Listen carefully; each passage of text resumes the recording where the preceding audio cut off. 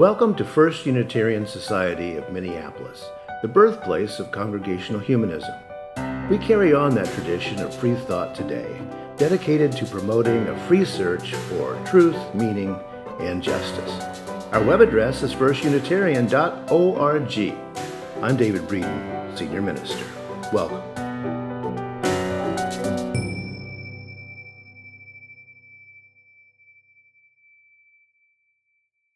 Well, if you've listened to me any length of time at all, you know that the 19th century American poet Emily Dickinson is my favorite poet. I've long loved her work because of her ability to express deep truths using very limited materials. Emily simply never saw much of the world during her lifetime. Yet, the very simplicity imposed by the limitations in her experience and education created the power in her imagination. And so here's a little poem from her. There's a certain slant of light winter afternoons that oppresses like the heft of cathedral tunes. Heavenly hurt it gives us, we can find no scar, but internal difference where the meanings are. None may teach it any. 'Tis the seal, despair, and imperial affliction sent us of the air. When it comes, the landscape listens. Shadows hold their breath. When it goes, 'tis like the distance on the look of death. And no, this poem is not about death. It's about something much more subtle. It's how light affects our emotions. Heavenly hurt it gives us, because this sort of hurt is both painful and somehow sublime in its melancholy often. Now, sure, nowadays we can name what Dickinson was talking about, SAD, seasonal affective disorder, but again, it's much deeper than that. There's another aspect to the sort of hurt that Dickinson's describing. We can find no scar, not a physical one anyway. Instead, the hurt is internal, where the meanings are.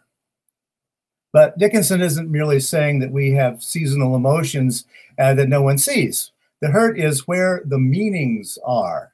Emily understood the psychic space where each of us grapples with the symbols and metaphors and stories of our lives, trying both to make sense of what is happening to us right now and also attempting to find the way forward with those symbols and those metaphors and stories that create the meaning in our lives through the narrative.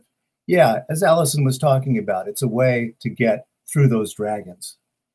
As a way of healing and as a way of reaching that most sublime of emotions, I would say gratitude, how do we get to a place where we can simply say to life, thank you? And that's what I want to think about today. Phobos, Phobos, was the god of fear in Greek myth. It's where we get the English word phobia, but Phobos of old wasn't about phobias as we understand them today. Phobos was the child of Ares, god of war, and Aphrodite, god of love. When Phobos passed by, fear and panic followed in his wake. As a child of both Ares and Aphrodite, Phobos created fear and panic in both war and in love. Now, in personifying emotions such as fear helps us to identify those feelings and maybe to locate them in some kind of a narrative frame for ourselves. Emily Dickinson wrestled with a feeling most of us have had, some kind of a deep melancholy brought on by looking out the window at a gray winter afternoon. The attempt to name emotions is why people turn to poetry, I think, both readers and writers of poetry like me. The Polish-American poet Czesław Miłosz once wrote, "The purpose of poetry is to remind us how difficult it is to remain just one person." The purpose of poetry is to remind us how difficult it is to remain just one person. Milosz doesn't say that the purpose of poetry is to help us get through the difficulty of remaining just one person. He says that poetry exists to remind us of the difficulty of remaining just one person. That's the difficulty of psychic integration and integrity, and that feeling of wholeness that can be very fleeting and very elusive indeed. Well, polling back in March of 2020, in the early days of the pandemic, found that 1/3 of Americans at that time were reporting adverse effects on health and well-being. By June, that number was well over 50%, and it continues to rise. Social isolation, worry about family and friends, job loss, job insecurity, political and social dislocation and dysfunction. These anxieties manifest themselves in difficulty sleeping, problems with eating, increasing alcohol and substance abuse, and the worsening of what were already chronic conditions in many of us. Over half of the US population and rising. And experts think it's likely to get much worse with the advent of the winter, just as those numbers keep going up now. That certain slant of light on winter afternoons is going to be tough on a lot of people this particular winter. One of the recent turns in the study of the mind that I find very, very interesting is called affective, AFF, affective neuroscience. And that's the study of human emotion, not as a separate and somehow unfortunate feature of being human, but in the context of our evolution inside our bodies and our minds. In the past, we have focused on the reasoning mind. That's the good thing, right? An evolutionary trait that goes back, 40, 50,000 years when we started decorating the dead and with burial practices and doing some cave painting. But the fact is, and affective neuroscience is finally digging into this, the human brain has been developing a whole lot longer than 50,000 years, something more on the order of 200 million years. This is the time scale of our human emotions. And in that length of time, emotions, feelings have become so integral to our consciousness itself that we can miss what's actually going on. We don't feel it in our bodies, and because we aren't really working on it, it's just happening, and we can't name it. We don't have words for it. We don't even notice how hard we're working to remain just one person. And one of the interesting aspects of this research is looking at how we've developed the so-called social technologies to help us regulate our emotions over these millennia. Social technologies, like government and religion. And we know that the oldest is religion. And the research is clarifying, I think. It's not that we have religious feelings, that, the God-shaped hole that religious people sometimes talk about, but rather we have pre-existing feelings that we have come to call religious, feelings that we have come to classify as religious feelings. Again, millennia. From this point of view, religion is a common human project. It's a way for us to take care of ourselves and others by creating structures to regulate our emotions, by channeling our communal actions. It would probably be difficult to, convince some Presbyterians in Kansas that going to church falls into the same category as primate social grooming, but affective neuroscience tells us that singing hymns and picking fleas off each other function in much the same way when we look at it in our deepest emotional wiring. Both of them are social technologies to help us with our emotions. Some folks might resist that analogy, but for me, it's very, very clarifying. The religions that human beings have developed over the millennia are mechanisms for regulating our emotions. And we do ourselves a disservice to throw the baby out with the bathwater. And of course, that's why we have such a thing as congregational humanism. Some of you know that I've practiced Buddhist-style meditation for decades, back since I was in my 20s, which has been a while. I came to see the benefits of meditation long before the mindfulness thing came along. But I also understood very early on that the religious trappings of meditation really didn't have anything to do with what meditation was able to do for my mind. And some of you also know that I'm a big fan of Stoicism. And I'm a completely unimaginative Stoic practitioner because why reinvent a 3,000-year-old wheel? No particular reason. I don't feel any compunction to believe what the Stoics did. That was a long time ago. But Stoicism is a very well-developed mechanism for regulating emotion. We know it works by the simple fact that contemporary cognitive behavioral therapy is modeled after ancient Stoic practices. It works, in other words, if you work it. Now, the Stoics use 4 mental exercises to tune up their emotional states. Premeditation of adversity, contemplation of death, contemplation of the whole, and contemplation of the sage, they called it. Premeditation of adversity, contemplation of death, contemplation of the whole, and contemplation of the sage. And you can look this up in a quick web search and find all this stuff out. So I want to think about these for a moment, however. Premeditation of adversity. I talked a few weeks ago about doom scrolling. This is new phenomenon going on. Well, too many of us can't stop reading the news these days.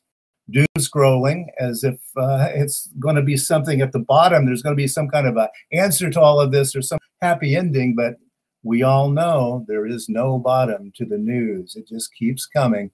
There's always another news flash. Doom scrolling. So you think you're thinking of the worst sometimes, huh? I have a feeling that you're not. The Stoics would say, no, you need to really catastrophize to get over this doom scrolling.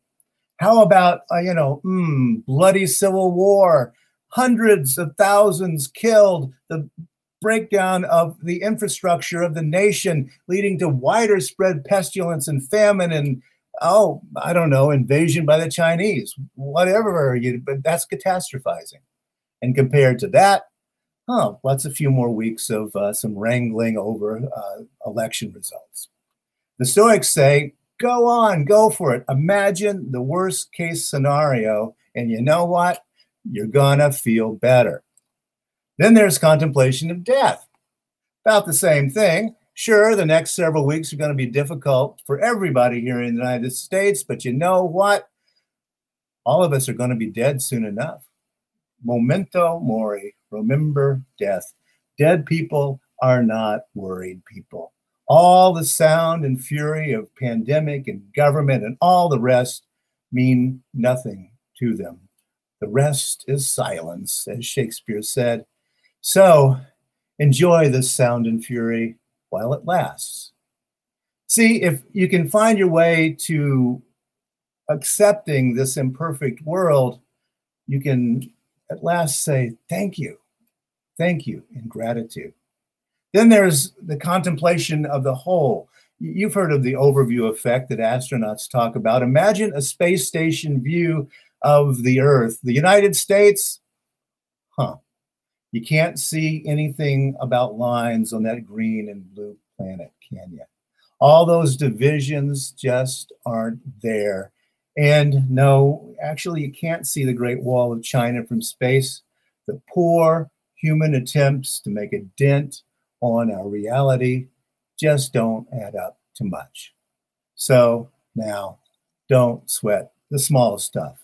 And yes, almost all of the smoke and the dust is small stuff when measured against time and space and reality. And then there's the contemplation of the sage. What would wise people do in this particular event? What would the masters of Stoicism, such as the Roman Emperor Marcus Aurelius, do? Well, actually, we know what he did do. He spent most of his time as the mightiest human being on the planet in military camps on horseback, fighting people who would eventually overwhelm the Roman Empire. Anyway, he was doing his duty as he saw it. In the face of one of the longest and the worst plagues in human history, the emperor worked to stop the spread of the disease, and he died of the disease. He did his duty as he saw it. That's what a sage would do. Doing what can be done and not worrying about what can't be done. That's the essence of Stoicism, and it's super simple, and it's the hardest spiritual practice of them all. It's difficult work remaining only one person, not flying into fragments, not doing the foolish and impulsive thing, not doom scrolling. It's tough looking out that window and seeing that certain slant of light. If it hurts, there's no need to smile. It hurts. That certain slant of light can be very, very hard on our minds. If it hurts, say so. We human beings have developed structures to combat that tough stuff in these millennia. And most of those structures have something to do with reaching out. Tell somebody, talk to somebody, use the social structures that we have. Your ministers of FUS are here for you. The members are here for you. You have people. You're not alone in the adversity. You're not alone experiencing those human emotions that spread back 200 million years.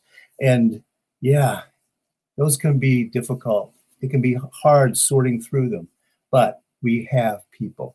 We human beings have had a long time to work on getting human consciousness right.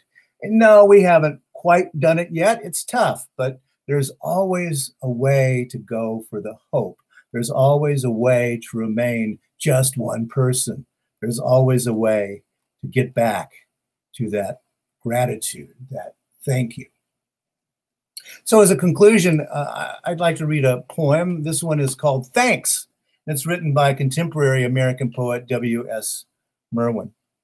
He writes, "Listen, with the night falling, we are saying thank you.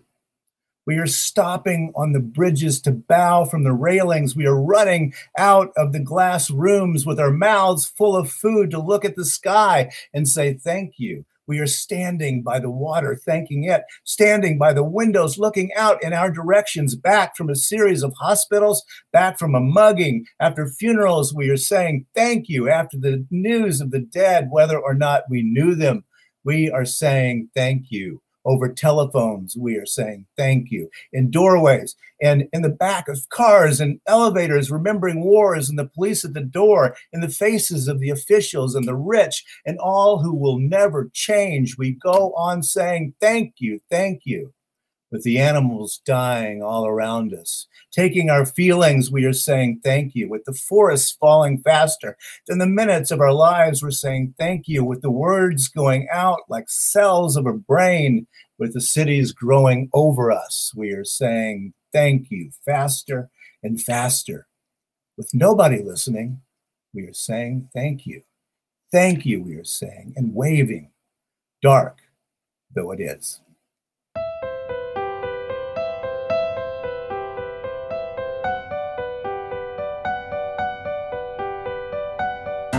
Thanks for listening.